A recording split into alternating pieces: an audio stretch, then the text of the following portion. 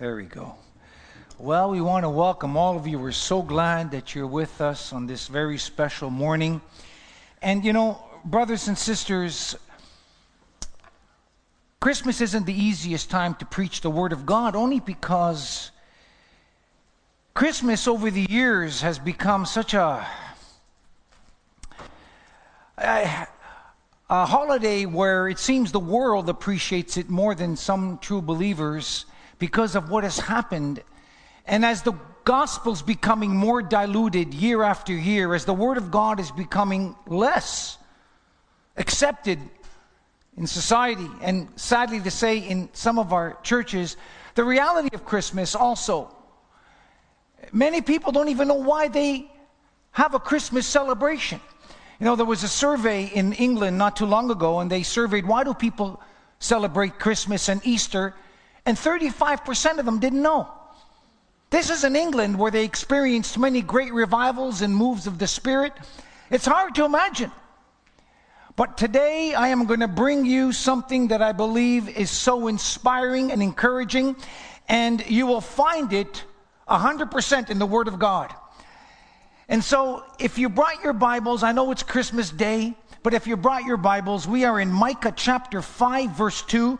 I have one text, but we're going to be navigating throughout the whole Bible this morning. But we find ourselves, first of all, in Micah chapter 5. I want to welcome all of you on YouTube and Facebook. Merry Christmas to all of you.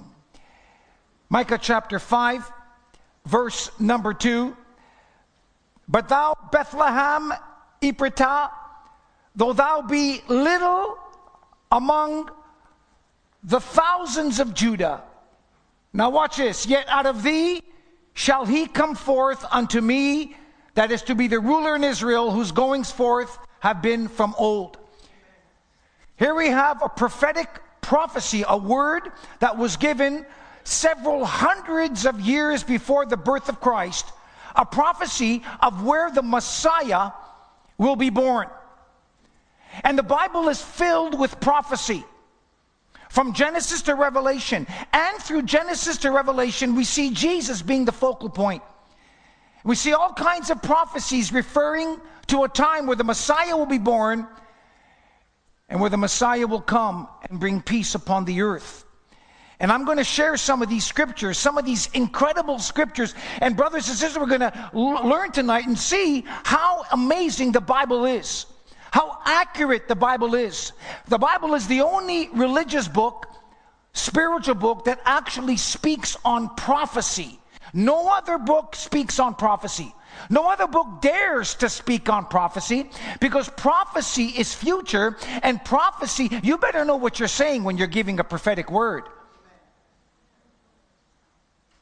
The Bible is the only book that speaks on prophecy, because the Bible is the only book that truly comes from God. Because only God knows the future. And we're going to see some incredible prophetic words in the Word of God that will amaze you, as it's amazed me over the years. And so as we begin this morning, every year it seems, every Christmas season, we turn to this little town called Bethlehem, where the infant child of the Son of God, who took form of a servant, born of a virgin, who thought it not robbery to be equal with God, but emptied himself and took the form of a servant. A child was born. And this, my friend, is the very essence of Christmas. A child was born. And it was God who arranged and prepared this incredible event with inconceivable, unbelievable detail, so precise, so exact. It's absolutely mind-boggling. As we travel through the Bible, you will see how accurate these prophecies are and how Jesus fulfilled them to the very letter. Amazing. And we begin to see the preciseness of the Word of God right here in Bethlehem, the first text that we read. In Israel, brothers and sisters, did you know that there's two Bethlehems? I've shared this before, but I want to bring it again. There's two Bethlehems in all of Israel. There's one to the north the northern part of Israel in Zebulun. And there's another one in Judah, the southern part, where we see our text in Micah 5:2. We see exactly where this ruler, where this Messiah would be born. He could have mentioned the north, but doesn't. It mentions the south. And it's not by chance that it mentions the south. It's not by chance that it mentioned this particular Bethlehem. Because God inspired the writer to say that. Let me tell you, friends, nothing is by accident. Nothing is by chance. There's no place for chance in the Word of God. There's no accidents in the Word of God. God had ordained it and orchestrated. And we're going to be looking at how God prepared certain events. How God prepared certain events and how God prepared this little town called Bethlehem, this small community, out of all the communities, out of all the thousands, we just read it, all the thousands of places where the Messiah could have been born, of all the places in the world where the Messiah could have been born, the King of Kings, the Lord of Lords, God Himself, God chooses this obscure, remote enclave called Bethlehem. Bethlehem. And we're going to look at how God prepared all of these events in three different categories this morning. We're going to look at how God prepared it historically, how God prepared it symbolically, and how God prepared it prophetically. And so we're going to look at these three areas. And the first one I want to look at is how God prepared this city historically, and we'll look at some subpoints that begin with S. The first thing I want you to notice about Bethlehem, Bethlehem was considered to be a city of sorrow. A city of sorrow, Bethlehem. We're going to look at the uniqueness of Bethlehem this morning. A city of sorrow. When you look in the book of Genesis and you look in the Old Testament, we see many times where that area had a lot of sorrow and pain attributed to it. Y'all remember Jacob and Rachel. Jacob loved his wife Rachel. And the Bible tells us in Genesis that Rachel was pregnant and was about to give child. Jacob was the father of Joseph. And Jacob, who loved Rachel so much, understood that she was going through a very difficult time and possibly she was going to die giving birth to her child. And Jacob was desperate. But she eventually died. It broke his heart. The Bible tells us he loved Rachel so much, and it broke. He was devastated. And where did he bury Rachel, his beloved? In Bethlehem. In Bethlehem. But the sorrow of Bethlehem goes far beyond the pain of Jacob. We now enter into the New Testament. We come to a character by the name of Herod. Herod was considered to be the king of the Jews, but he wasn't even Jewish. He was half an Edomite, half Jewish. And the Roman government appointed him to be king or preside over all of Judea. And he was known as their king. And one day, Herod, who was a very jealous man and a very insecure man, found out that the true king was born. Found out that the prophecies have been fulfilled and that the Messiah was born, and Herod would have no part of this. Absolutely not. And he proclaimed and ordered that every child under 2 years old would die by the sword. Just like the Hebrew children in Pharaoh's day. Y'all remember the story, how Pharaoh proclaimed, again, declared that all males under 2 years old would die. We see the same thing with Jesus. What happened with Moses is now happening with Jesus. And we see a lot of pain and a lot of sorrow as a result of this. We come to the first prophecy. Did you know the Bible prophesied that this event would take place? We find this in Jeremiah chapter 31, verse 15, where the Bible tells us, a voice was heard in Ramah, lamentations and bitter weepings, Rachel weeping for her children. Rachel is a picture of Israel. And we see a prophecy that Rachel will be weeping and lamenting over children. And what does this mean? We see that these children were going to be martyred and killed because of a madman's insecurity. And the Bible speaks of this. But you see, my friends, despite this horrific situation, there was one child that got away. Yes, many died, and there was a lot of pain and a lot of agony. But in Matthew chapter 2, verse 17 and 18, something powerful takes place. One gets away. Joseph, the father, not natural father. He's not a father of Jesus. Jesus had no natural father.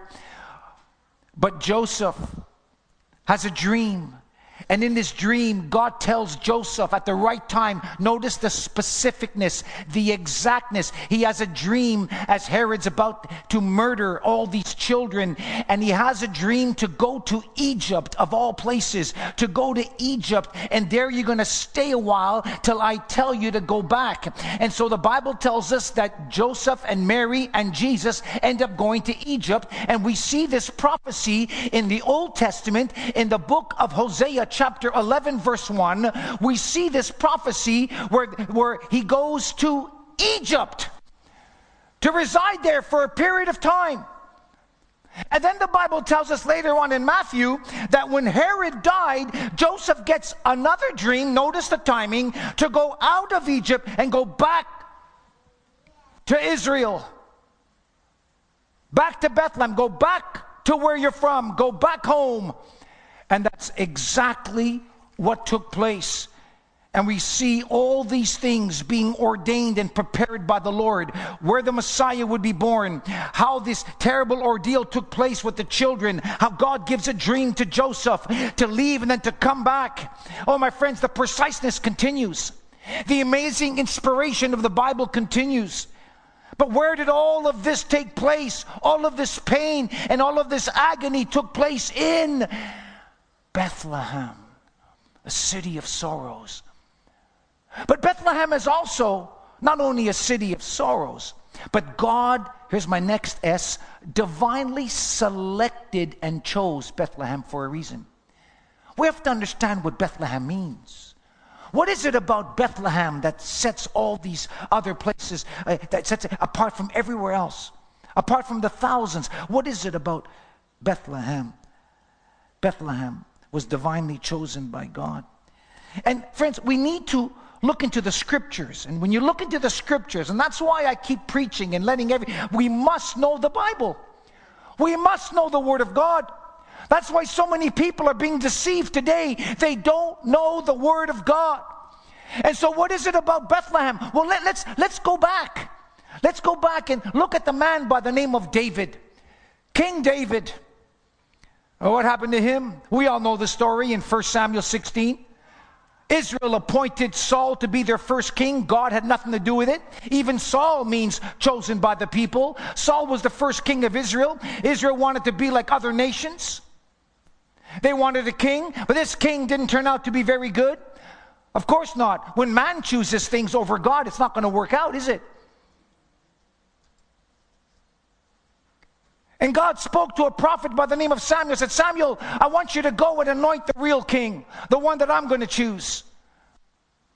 It's okay, Lord, no problem. And the Lord sends him to Bethlehem, to the house of Jesse. To the house of Jesse. Jesse was the father of David.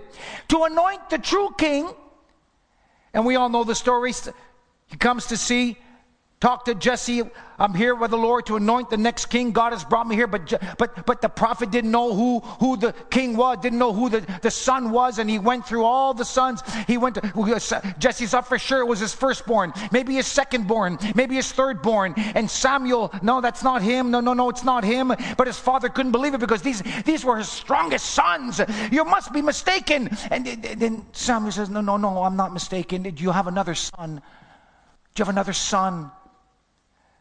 And Jesse was so reluctant, didn't care much for David, had him work in the fields. Oh, I do have another son, but you don't want to see him. He's a shepherd boy. He's cleaning manure from the field. Oh, yes, I want to see him. Bring him here. Aren't you glad God's ways are not our ways? Aren't you glad his thoughts are not our thoughts? And when he saw David, the Spirit of God spoke that this is my king. You see, my friends, the world might look at you like a shepherd boy, but God looks at you as a king. Aren't you glad? And David comes and he anoints him. And where did all of this take place? In Bethlehem. Bethlehem. And you see, through David's lineage, the true King of Kings would come forth. David in Bethlehem, the city of David. That's why it's called the city of David. Bethlehem.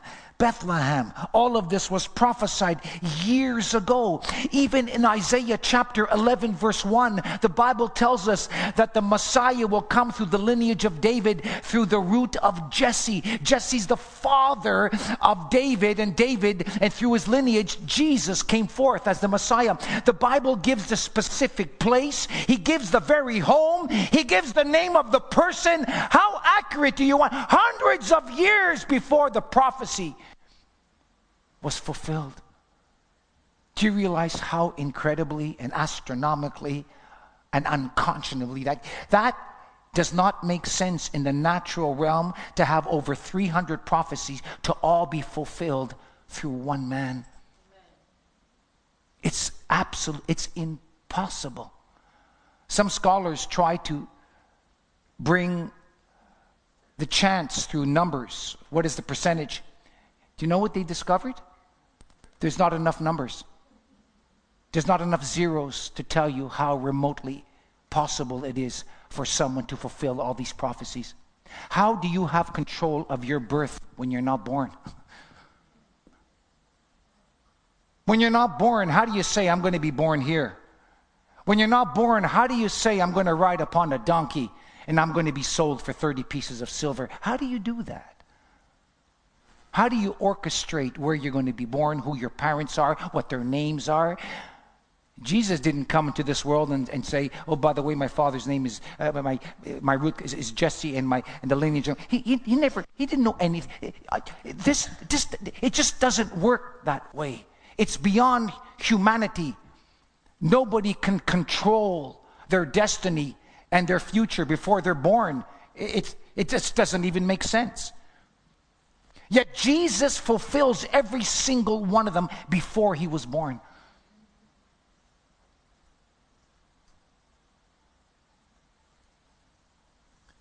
Isaiah 9:6 tells us what kind of ministry he will have.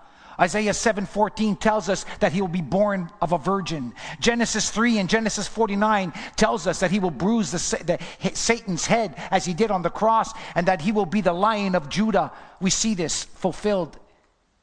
You see, friends, again, as I said earlier, there's no coincidences with God. There's no accidents with God.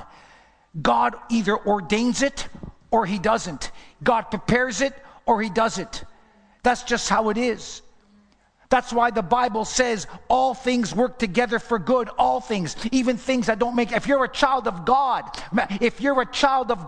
I repeat, all things work together for good. Oh, you may not look like it, may not feel like it. It might look disastrous. It might look cloudy. It might look dark. It might look like there's no hope. But the Bible tells us if you're a child of God, God's working out all those clouds. He's working all that pain out, all those difficult situations, all that discord, all that barbarity, all that. He's working it all out for a reason if you're a child of God. Why? Because there's no coincidences. There's no accidents. And wait till you hear the next story.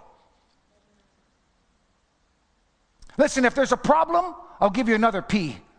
There's a plan behind that problem, and God's in charge.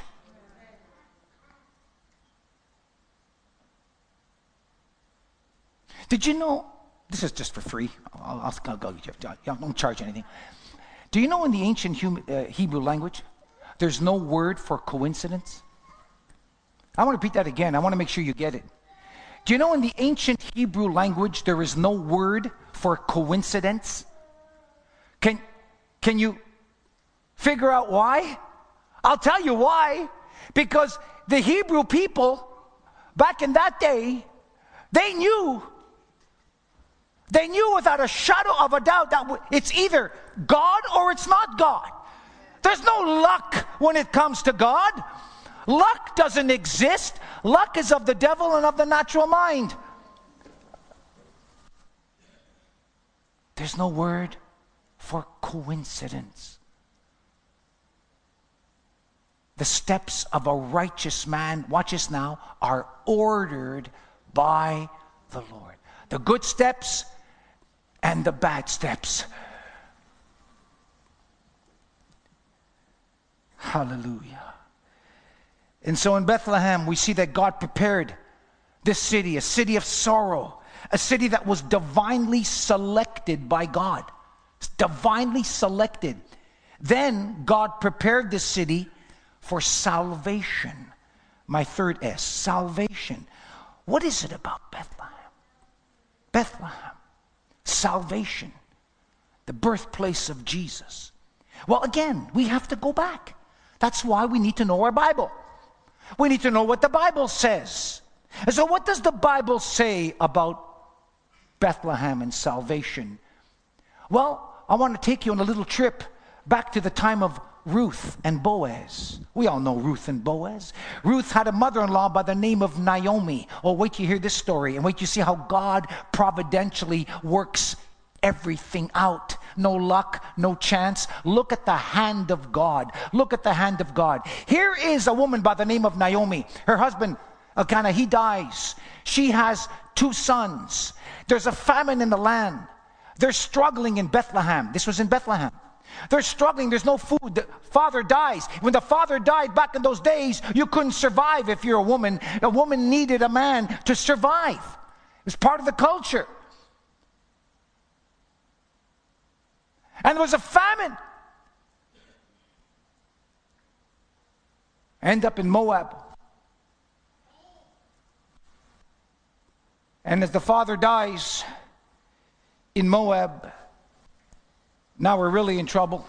What is his children going to do? They went to Moab to find blessings because there's a famine in Bethlehem. They end up going to Moab. Things look pretty good in the beginning. And what happened is that one of her sons ends up marrying a woman by the name of Ruth. Now we have a problem because Ruth was not a Hebrew. She was not a Jew. She was a Moabitess. And it was against the law for the Jews to marry the Moabites. But somehow they went against protocol. Don't fully grasp it, but that's just the way it was. And I'm going to tell you why a little bit later on how that works. And so she ends up marrying this man. Everything is great. So does her other son. But then things begin to get ugly in Moab. All of a sudden we find there's another famine, not only in Bethlehem, but now there's a famine in Moab. And things are getting really ugly for Naomi. She left Bethlehem because there's a famine to find some kind of food and some kind of fruit in Moab. But now all of a sudden in Moab, there's a famine. So she's come with 2 different famines. But this time her children are married. And now they have to make the decision, what are we going to do? And so Naomi decides to go back to Bethlehem. I'm going back home. Things aren't working out here. I'm going back home. I'm going back home. But she has 2 daughters-in-laws. And so what are we going to do with this? Are they going to come back with her? One decides to stay in Moab, and the other one by the name of Ruth, who now lost her husband, her son dies, she's all by herself. And Naomi's seeing all kinds of death. Her husband dies, her son dies. Now there's more famine in the land. What is she going to do? She decides to go back to Bethlehem. And who goes with her? Ruth, the Moabitess. But there's a problem with that because she's not a Jew. And if she brings back this Moabitess, this woman Ruth, she might have problems with her family. She might have problems with her community. Racism always existed, my friends. This is not new. The Jews were despised by the Moabites, and the Moabites despised the Jews. So we got another problem going on here. But somehow, Ruth decides to follow her mother-in-law because she saw something in her mother-in-law. She saw the love of God. She saw something in her life. Ends up going back to Bethlehem, but they're in trouble. They got no food. They got no money. The husband's dead. Her sons are dead. What is she supposed to do? And all of a sudden they get this idea, well, maybe I can go and pick up, the crumbs from the wheat fields. I'm just going to go gather up whatever I can gather up. I'm just going to find some wheat field. And she ends up going out to the wheat fields, and she just so happened to be gleaning wheat from this particular field that was owned by Boaz. And it just so happened that Boaz just so happened to be passing by when he sees Ruth picking up the crumbs from the field. And he looks at her. He says, my goodness, who are you? Just like it happened to me when I saw my wife when I was in church. I said, who are you?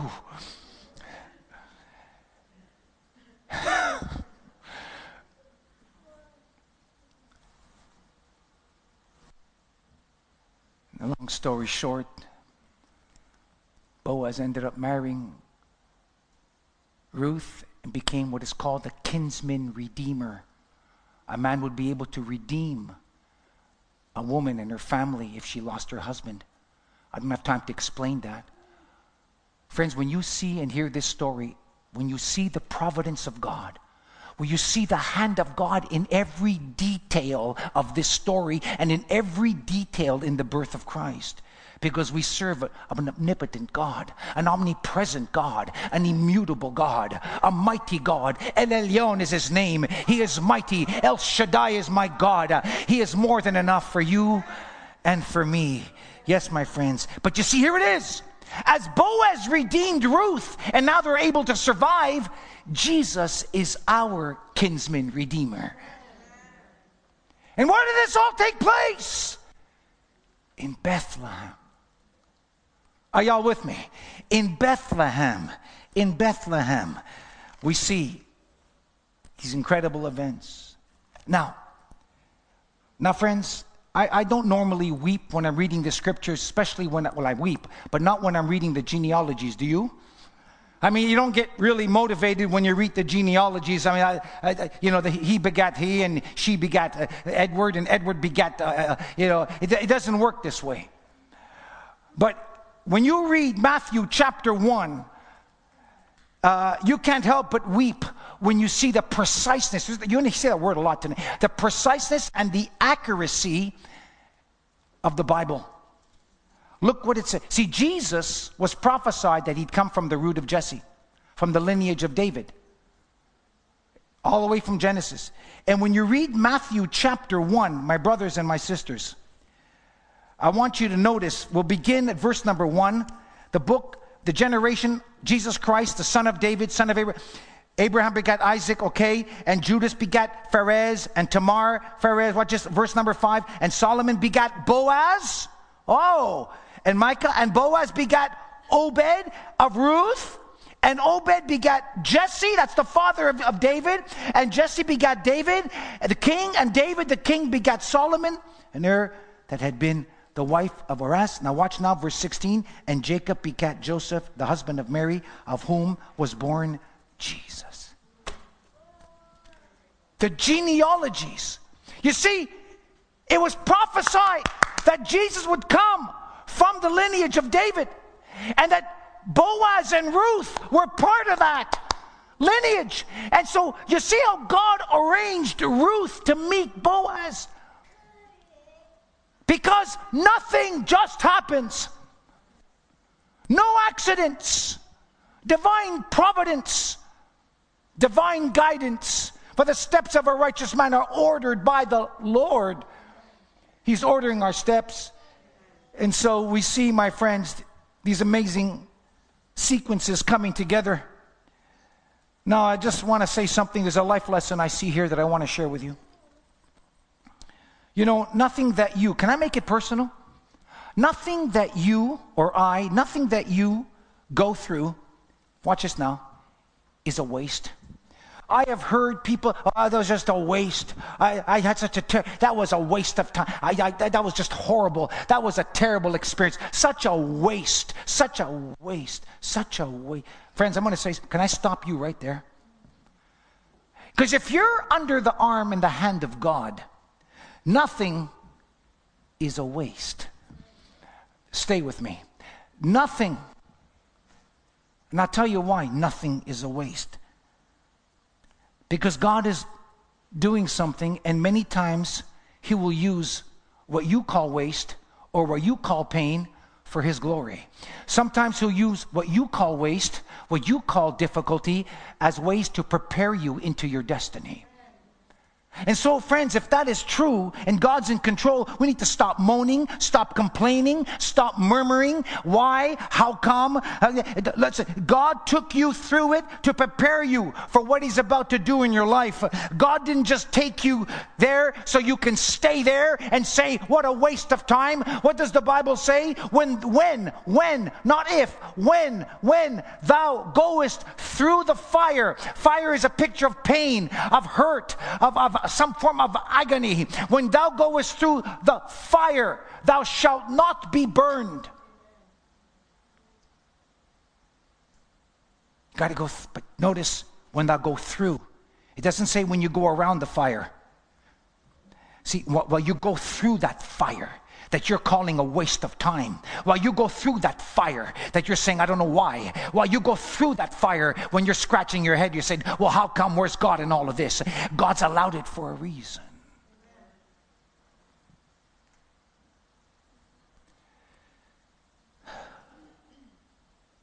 My friends, do you acknowledge what you see more than what faith tells you? Do you make more acknowledgments on your aches and clouds and pains? Do you make more acknowledgments on your circumstances?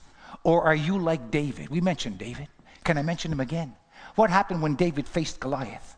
Why did all of Israel say, I want no part of Goliath? You know why they wanted no part of Goliath? Because Goliath was big, he was ugly, he was strong, and he can destroy you like that. And Israel wanted no part of this monster. But here comes little David, 16 years old, 130 pounds soaking wet. He's coming, he faces this monster that Israel was scared of. And he looks Goliath right in the face. I know you're big, and I know you're ugly, and I know you're strong, but I serve a bigger God, and He's able to do all things. That's the difference. What do you see when you face your Goliath?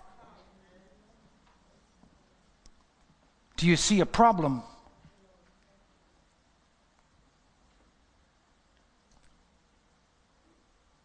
Because if you can't change your problem, you got to change your perspective. You got to write that down, somebody, because it's true. Too many of us are focusing in on Goliath and how big Goliath is rather than how big God is. But I serve a big God.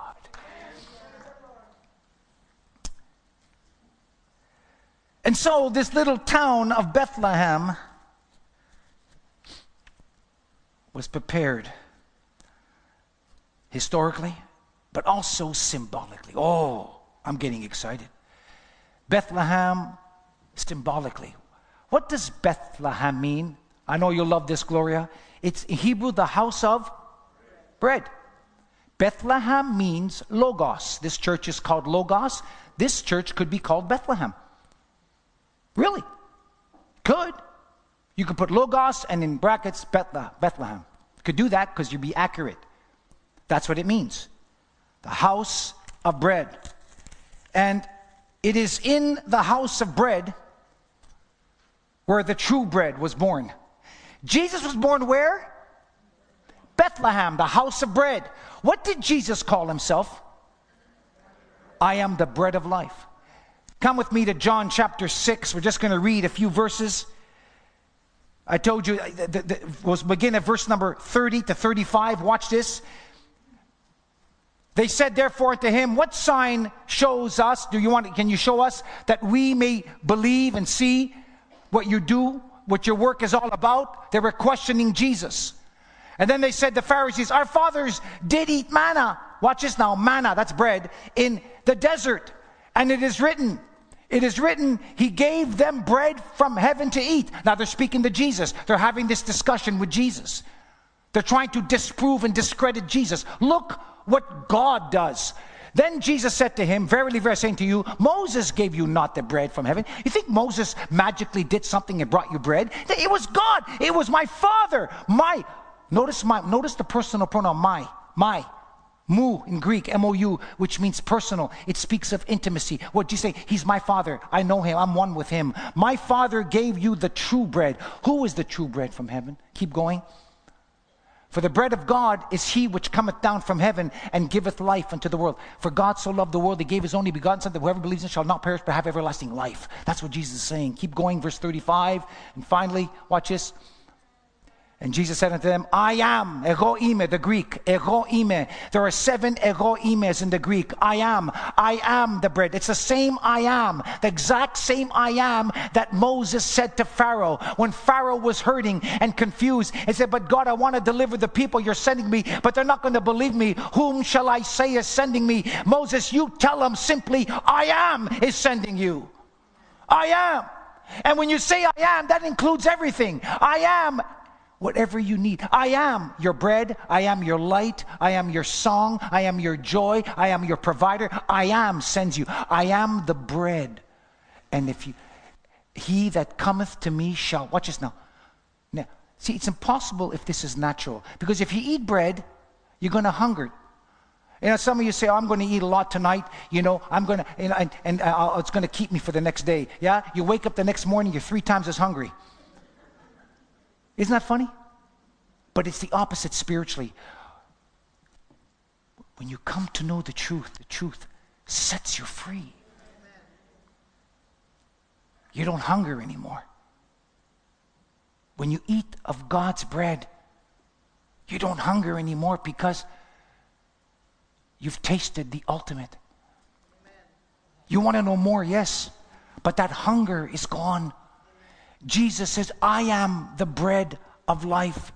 So Bethlehem symbolically represents Jesus, who calls himself the bread. And by the way, friends, what was in the Ark of, this is just for free, I'm going to throw in a few free things. What was in the Ark of the Covenant? There were 3 things. Is any scholar among me? The shewbread. And what is the shewbread? Manna. And what is that a picture of? Jesus.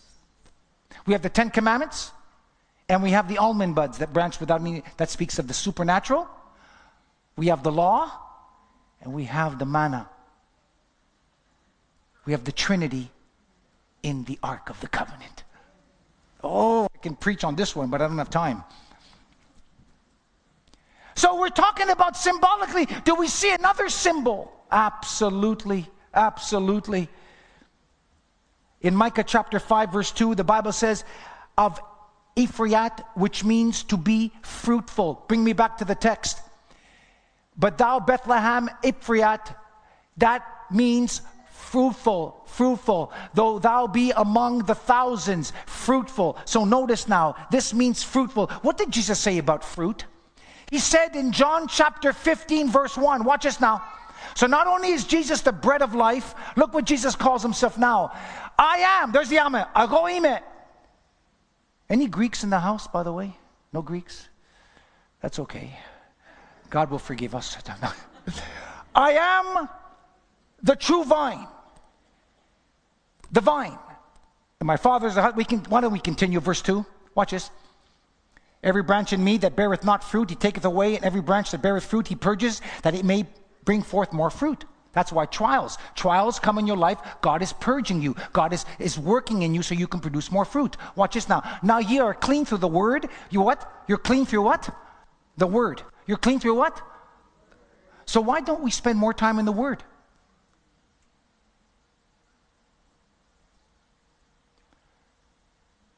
Clean Bibles, dirty hearts. Dirty Bibles, clean hearts.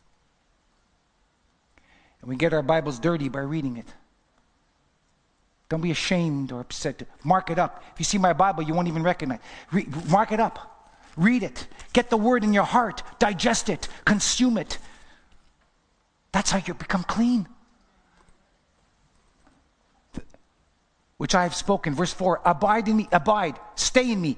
Be connected in me, and I in you, as the branch cannot bear fruit in itself except it abides in the vine. You see, you can't have any fruit unless you're connected to the vine. Who is the vine? The vine is Jesus. And so, no more can ye except ye abide in me. What Jesus is saying, if you're not connected to the vine, there's no way you can bear any fruit. And that's true spiritually. It's also true naturally. If I cut off the root, or the branch from the root, it's not going to grow, it's going to die.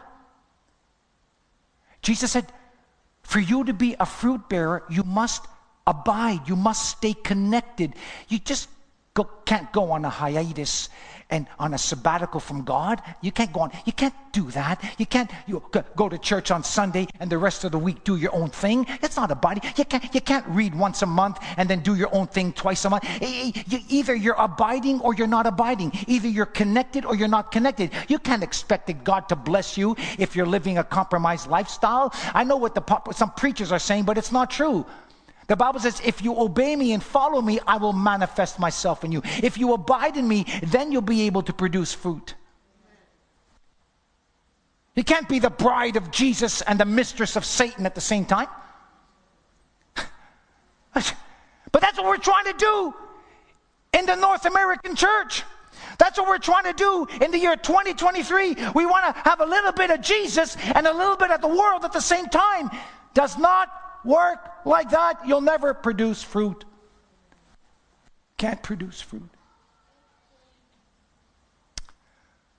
So Bethlehem, Micah, symbolically represented here by bread and by the vine.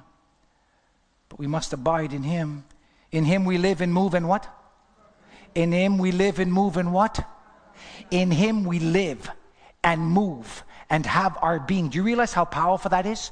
In Him, I can't even breathe without Him. I can't get out of bed without Him. I can't function without Him. You know why? Because He's my ability in my inability. He's my sufficiency in my insufficiency. He's my adequacy in my inadequacy. Why? Because in Him I live and move and have my being. Why? Because without Him I can do nothing. Why? Because if I'm not abiding in Him, I can't produce fruit.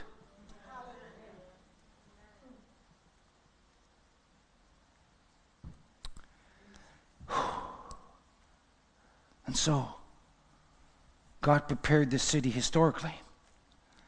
He prepared this city symbolically. Oh, but this is a beauty. And lastly, finally, He prepared this city prophetically. Oh, my friends, there's something about Bible prophecy that sets the Bible aside from any book. There's something about Bible prophecy that stands by itself.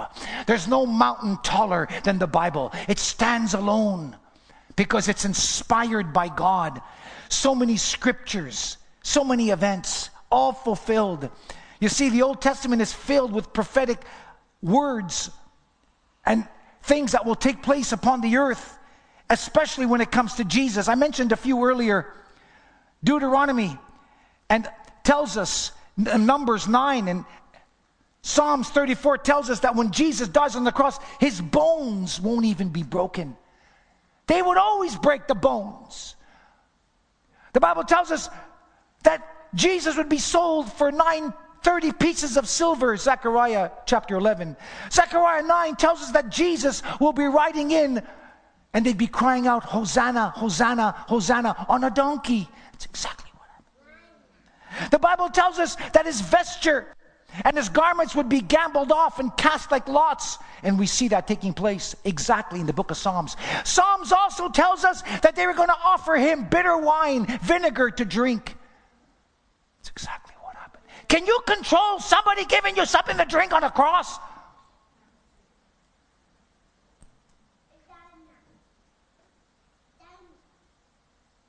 My friend, what we have here is God Himself coming to this world. Do you understand how powerful that is? Do you understand how absolutely incredible that is? Even His death in Isaiah chapter 53 verse 9, He made His grave with the wicked and with the rich in His death because He had done no wrong, neither any deceit. Look, He made His grave. Where did Jesus die? On the cross with what? 2 thieves by His side. And with the rich, where did Jesus? He's buried by Joseph of who? Was a rich man, the Bible says. So He died on the cross with the wicked too. This is absolutely incredible. And now we see a prophecy of how Jesus is going to die. On a cross with 2 wicked people, and He would be buried among the rich in a rich man's tomb called Joseph of Arimathea. My friends, I'm just overwhelmed. Just to even preach this message this morning because of the exactness, the preciseness of the Word of God. And if you go back to the Christmas story, the timing is so significant. Galatians chapter 4, verse 4. Now watch, folks, this is absolutely amazing. Now watch this. Some of you may not know this. I'm going to share it with you. Galatians chapter 4, verse 4. I want you to see something. But when the fullness, what does that mean? Well, there's going to be a time where the fullness of time has come. In other words, when the right time has come, God knows what that time is. When the fullness of time comes, when that exact time comes, when that right time comes, God sent forth His Son, made out of a woman. Now hold on a second, I got a problem. How does a child born without a man? Okay, I got a woman here, but where's the man? I don't see a man. Well, what? God sent forth His Son. The Bible never speaks of women ahead of men. The Bible. It's impossible. How can a woman give birth on her own? What is the Bible saying here? That this fullness of that God sent His Son and had a supernatural birth made under the law. So let's find out how incredible this event was prophesied in Isaiah 7, but I want you to see Jeremiah. Watch this. Look how incredible this is. Jeremiah, stay with me, chapter 31, verse 22, I believe it is. Jeremiah, watch this now. Watch this. O long wilt thou go about, O thou backsliding daughter, for the Lord hath created a new thing. The Lord has created a woman shall compass. What? What does that mean? The same thing we see right here. It's the same terminology.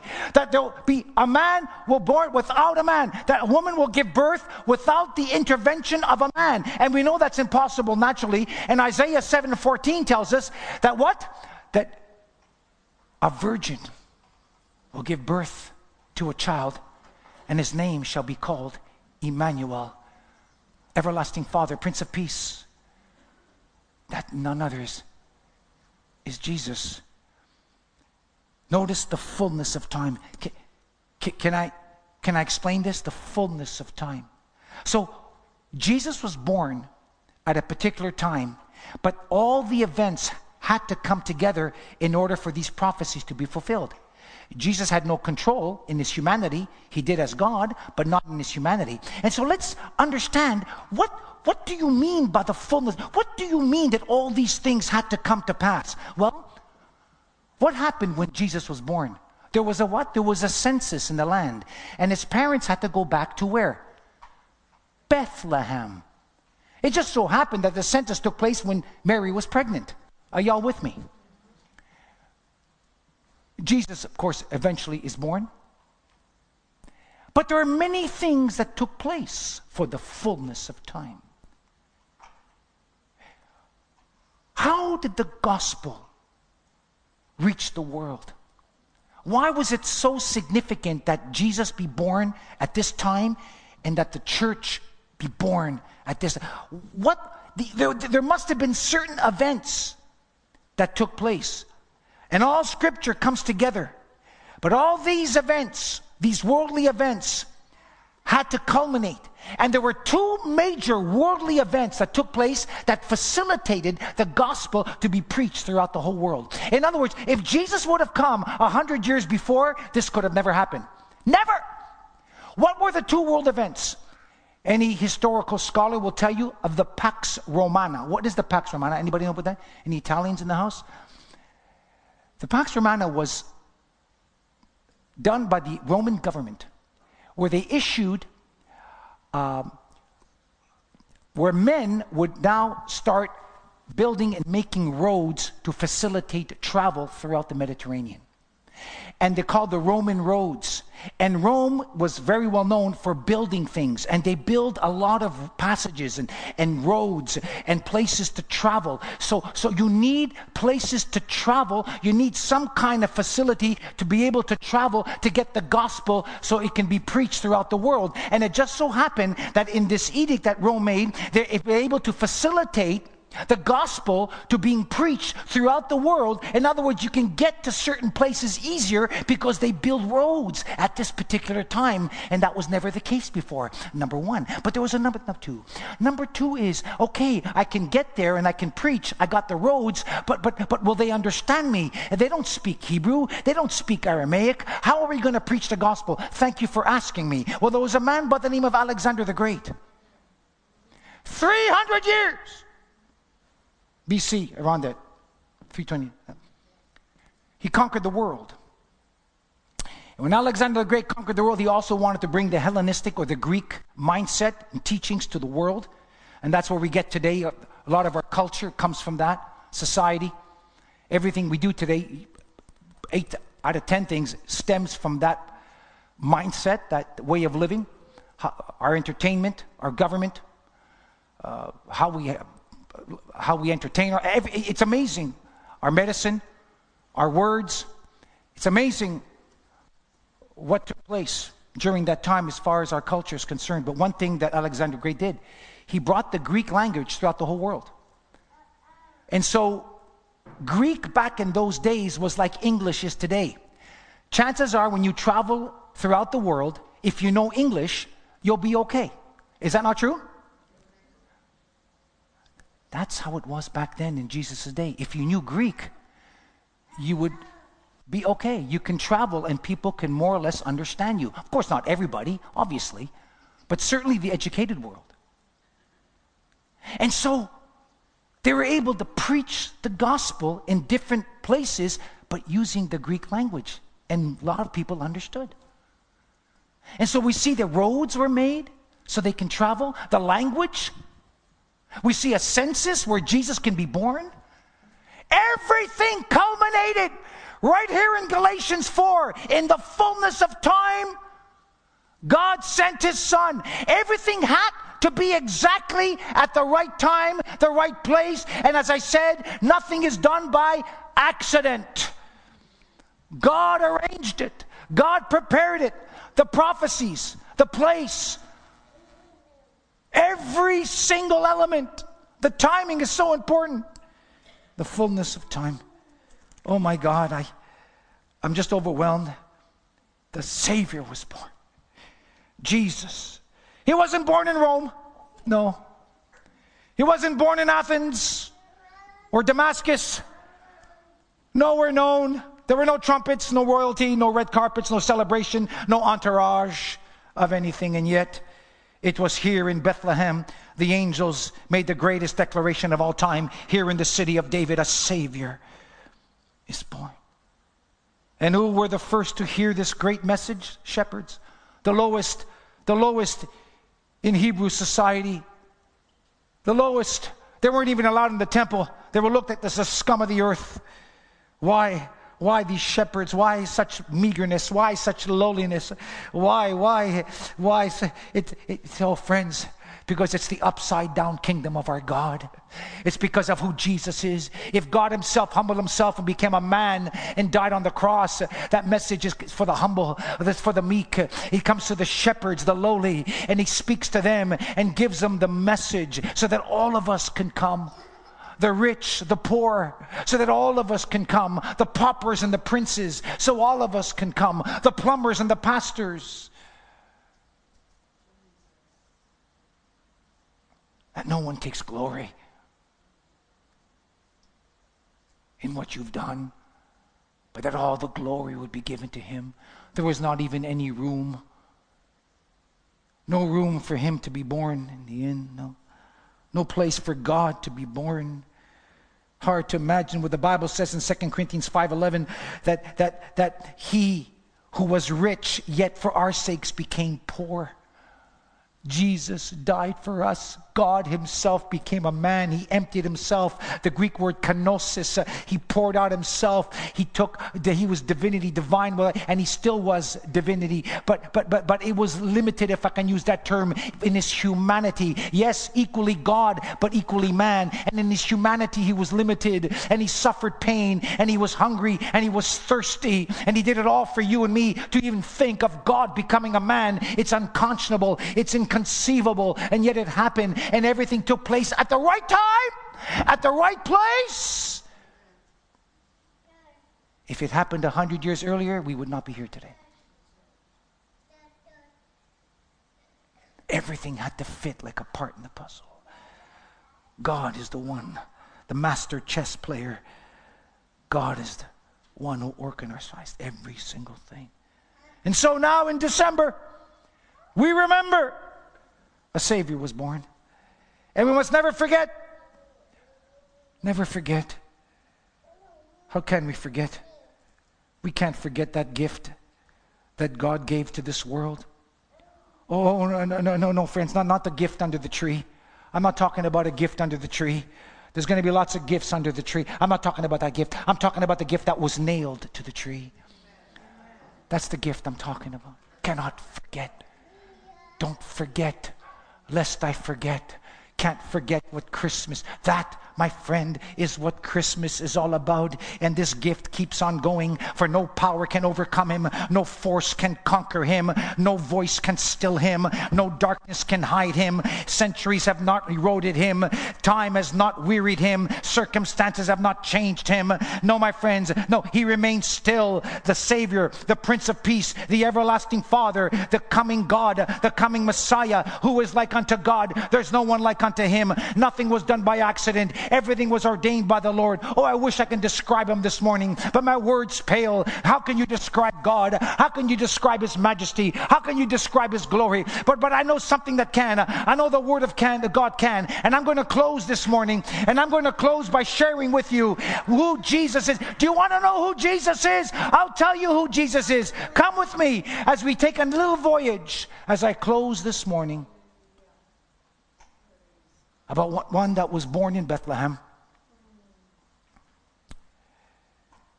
In Genesis, Jesus is the ram that was caught in the thicket. In Exodus, he is our Passover lamb. In Numbers, he's the cloud by day and the fiery pillar by night. In Deuteronomy, he's the city of our refuge. He that dwelleth in the secret place of the Most High shall abide under the shadow of the... In Joshua, he's that red scarlet thread that comes down Rahab's window, that thread of salvation. In Joshua, Jesus is the one that brings down the walls of sin. Jesus is the one, the victor. Yes. In Ruth, he's our kinsman redeemer. In Nehemiah, he is the builder of everything that is broken. He wants to build you up. He wants to restore you. In Psalms, he is my shepherd. I shall not want. In Proverbs, he is my strong tower, and the righteous runneth unto it and are safe. That's who he is. In the Song of Solomon, he's the altogether lovely one. There's nothing more beautiful than our Lord. In Isaiah, he's the suffering servant. He is the stream that flows through the desert. My God, in Jeremiah, he's the weeping prophet who weeps over Jerusalem. Oh, Jerusalem! Oh, Jerusalem! How I've longed to embrace you, but you've rejected me. In Ezekiel, he breathes and gives life to the dead bones that they might rise again. In Daniel, he's the fourth man in the furnace. That's right, the fourth man in the furnace. When the world sees only three, there's the fourth man coming to rescue me. Hallelujah. Praise the Lord. In Joel, he's a restorer. He restores the years that the locusts have eaten. He's my restorer. In Amos, he's my burden bearer. He said, come to me all that labor and are heavy laden labor. In Jonah, the great foreign missionary, Jonah, My goodness, Jesus says, I've come to seek and save the lost. My God, he came into this world. Micah, he's my messenger. Nahum, he's my avenger. Habakkuk, he's the watchman that is forever praying for revival. Are you still praying for revival? Are you still praying? He is right. Yes, he is. Yes, he is. In Zechariah, he's the one riding on a donkey, and the world is crying out, Hosanna! Hosanna! Bringing salvation to the world. In Malachi, he's the Son of Righteousness with healing in his wings. In Matthew, he is the King of the Jews, the Messiah, the one who's worthy to be praised. In Mark, he's the miracle worker, the miracle worker. In Luke, he's the God-man, the Theoanthropos, the God who loves, the God who's tender, the God who's merciful, the God-man. Yes, in John, he's the way, the truth, and the life. He is the door that opens. He is the gate. He is the bread. He is the light. He is the water. He is my peace. He brings life. I've come to give you life. Are you ready for this? And to give you life more abundantly. You could stop at abundant, but he says more. And for you prosperity teachers, I'm not talking about money. Talking about spiritual joy and fulfillment. That's what I'm talking about. For peace I leave unto you. My peace I give unto you, not as the world giveth unto you. You know why that's the most expensive? Because there are millionaires who spend millions of dollars in bottles trying to find peace, but they can't find it.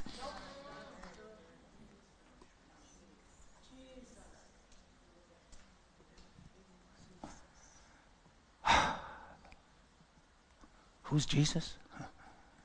Who's Jesus, you ask? In Acts, there's no name under heaven given among men whereby men can be saved. In Romans, he's the one who justifies me by faith. In Galatians, he redeems me from the curse of the law. In Philippians, he is the God who supplies all my needs. In Colossians, he's the fullness of the Godhead. In Thessalonians, he's our soon coming King. Soon and very soon, we're going to see him. In Timothy, he's my mediator. In Titus, he's my blessed hope. Do you have hope this morning? Do you have hope? He's my blessed hope. You can live 40 days without food, 3 days without water, but only seconds without hope. He is my hope. In Hebrews, he's a rewarder of them who diligently seek him. In James, he is the Lord who heals the sick. Is there anybody sick this morning? He's my healer. In Peter, he's my chief shepherd. In Jude, oh friends, get ready. In Jude, he's the Lord coming with 10,000 of angels. And friends, in Revelation, can we stand? Gotta stand. Gotta stand this morning. In Revelation, you gotta stand. In Revelation 1:7, he's one coming in the clouds. In Revelation 19, he's the Alpha and the Omega. In Revelation, he is the bridegroom coming for his bride. Friends, are you ready to receive him? Listen, Jesus said, when you see these signs, lift up your head. Lift up your head, for redemption draweth nigh. Friends, he's coming very, very soon. Redemption is drawing nigh. All these signs have been fulfilled. There's nothing left in Bible prophecy. He could come tonight. He could come tomorrow. I tell you, friends, keep your eyes on the Lord, because he's coming soon. For he is the Messiah, and he's coming back for his bride. And one day every knee will bow and every tongue will confess that Jesus Christ is the King of Kings and the Lord of Lords. Not Muhammad, not Buddha, not Krishna, but King Jesus.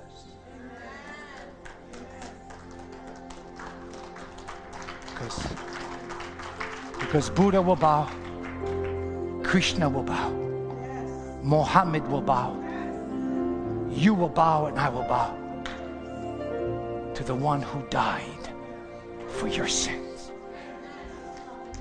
Oh, let us adore him tonight. Let us adore him.